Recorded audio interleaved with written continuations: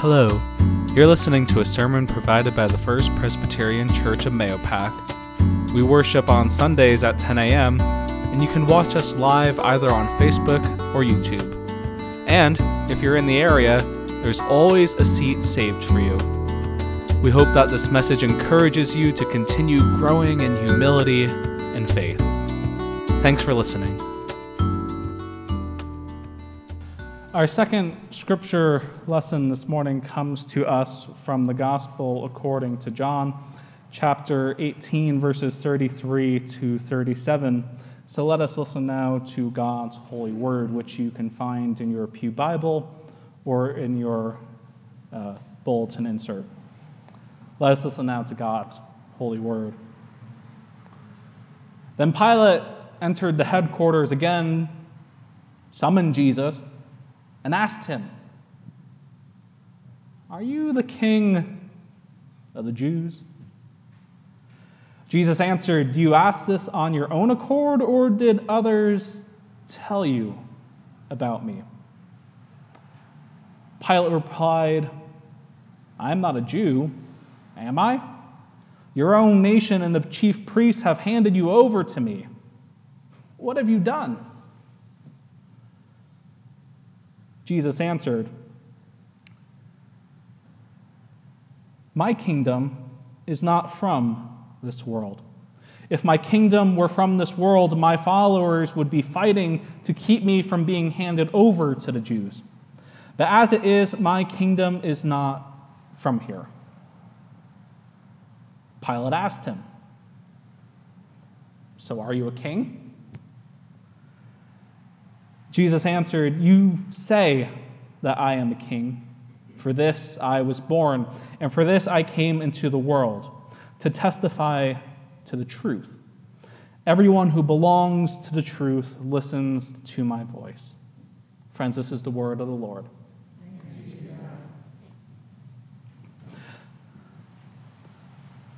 Fun fact about Christ, the King Sunday, which we celebrate, wasn't really a tradition Protestants and even Catholics started to celebrate until, I'm going to botch this now, till the around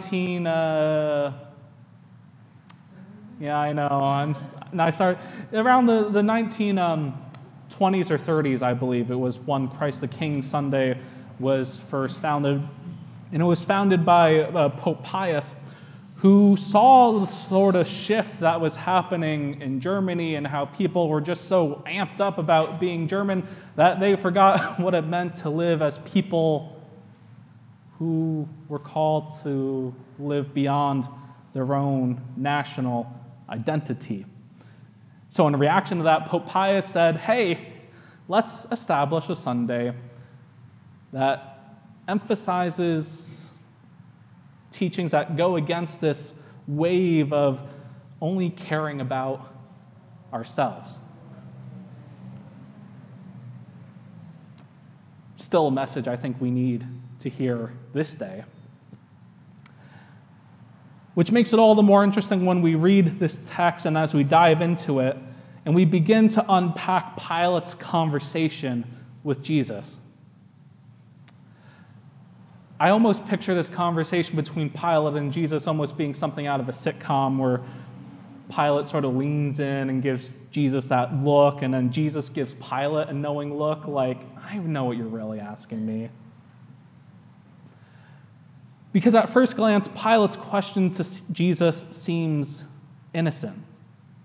Well, because perhaps Pilate was really curious if Jesus was a king, someone of royal lineage. But as Jesus alludes to, it's all the more likely that Pilate was asking this question to confirm his own bias of to who Jesus was. So on this Christ the King Sunday, we too stop to look inside ourselves and ask, what times have we stood in Pilate's place? Asking those leading questions of Jesus to confirm or deny things we don't want to hear. Because, friends, Jesus is king. just not the kind of king anyone who buys into this world's measure of success would look for in a king. And this clashing of worldviews and metrics for success frames a conversation we need to have about the values and morality of Jesus' kingdom, not kingdom. But what am I talking about when I say the metrics of success that the world tells us? We need to say we made it. What are those benchmarks? Usually I ask this rhetorically, but what is something that you can name as being a benchmark or something you've hit to let you know you've made it in life?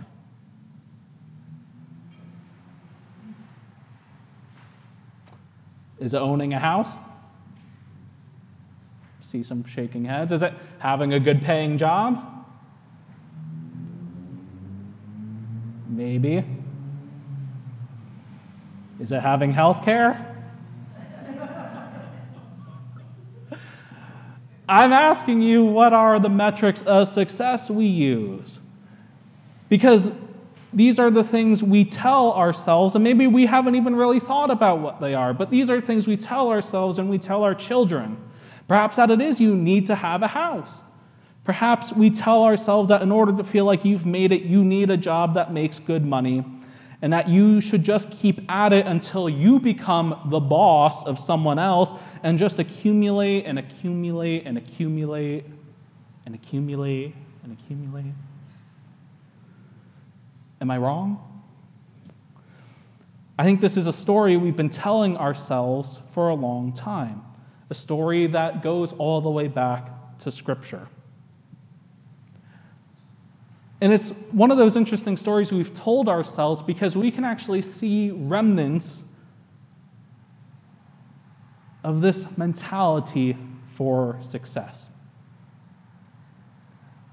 of what it means to live out a kingdom-building mentality. All you have to do is really drive a half hour or so to Cold Spring.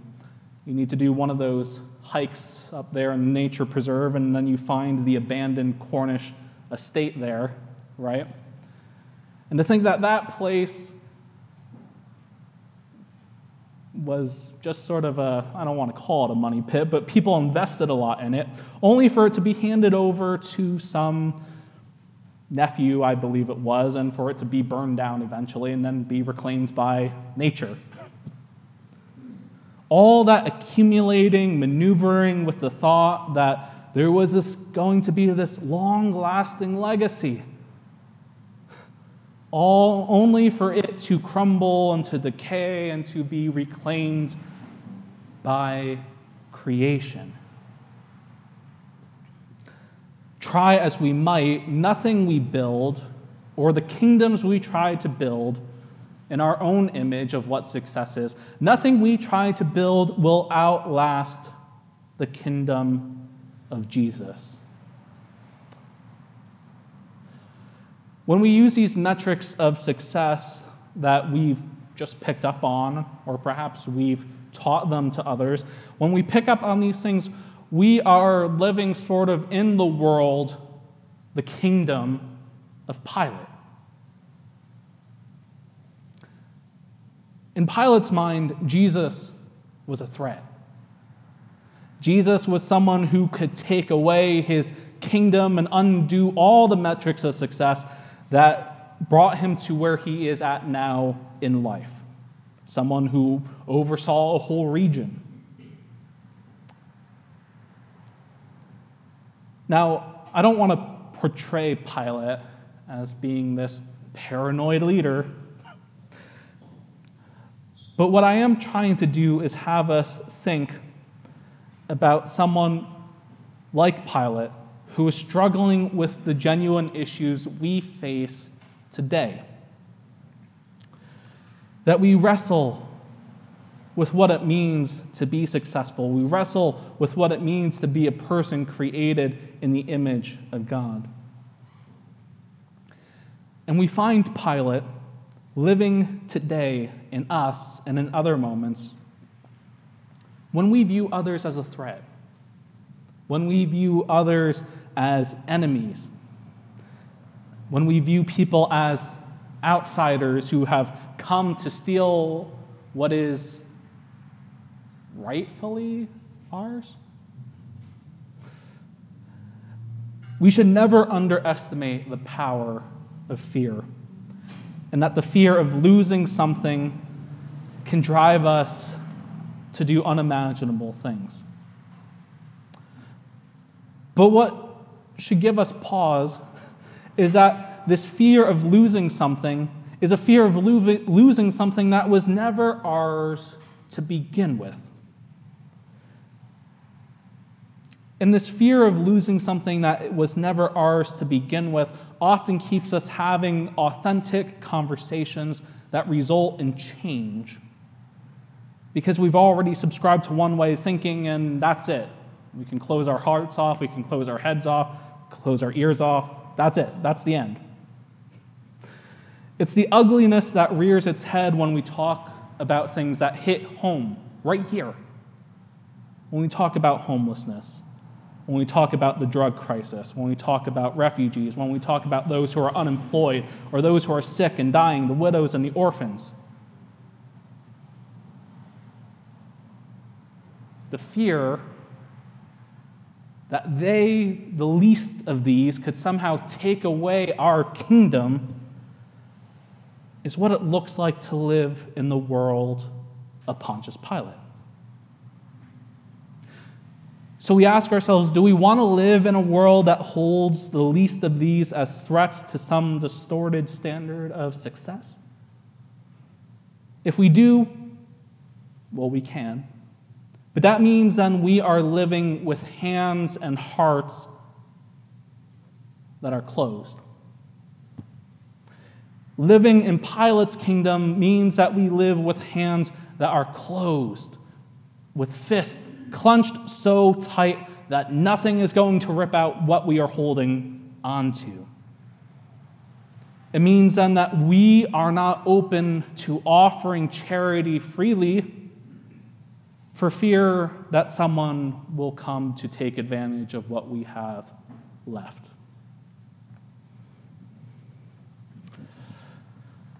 This fear of loss and this clinging to a standard of success, of self-worth and value, sets the kingdom of Pilate in stark contrast to the kingdom of Jesus.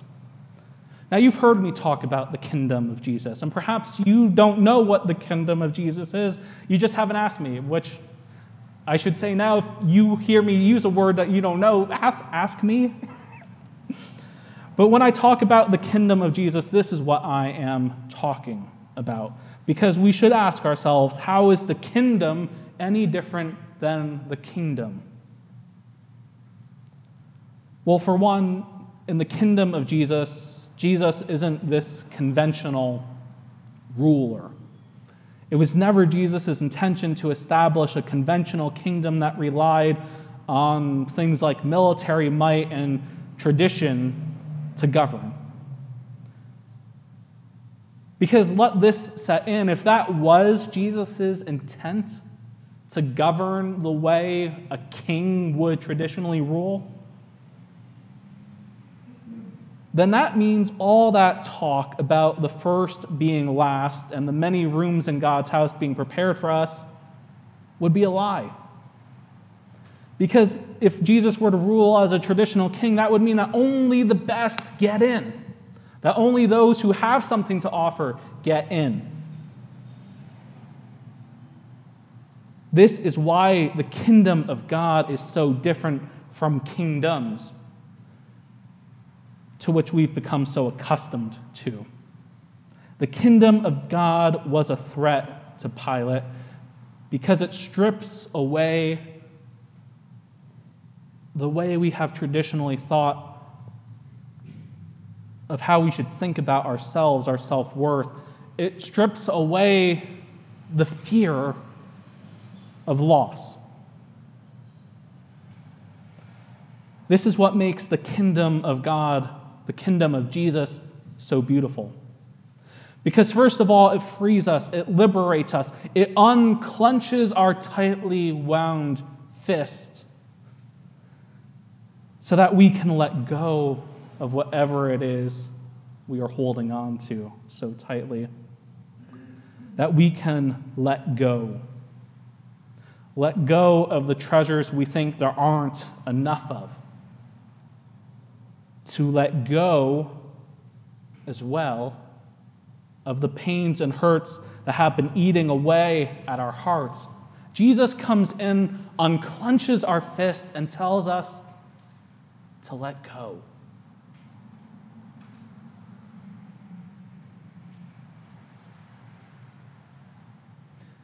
To let go.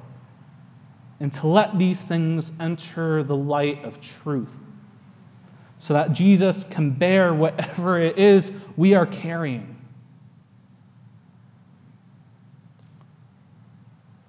I don't know a traditional king who would do that kind of work.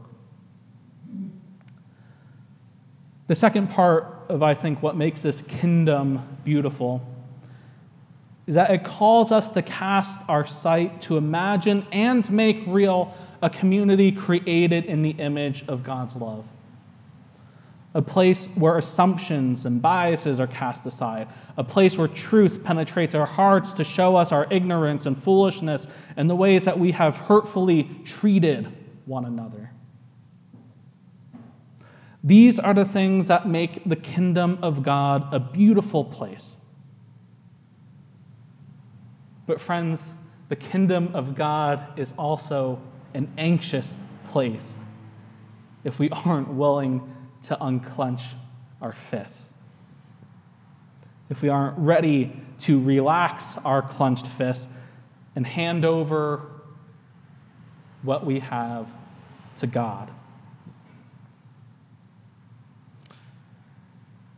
As we draw close to closing out our stewardship campaign for this year, we find ourselves asking a question similar to Pilate. Who do you say Christ is? Who do you say Christ is? Is Christ a force that makes you feel uncomfortable because of the reordering of priorities and values we should prioritize in our lives?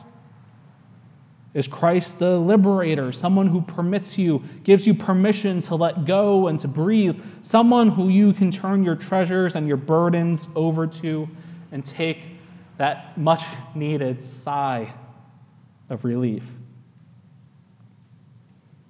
Or perhaps you would say Christ is a king who makes us feel a little of all the above. By always being there to challenge us,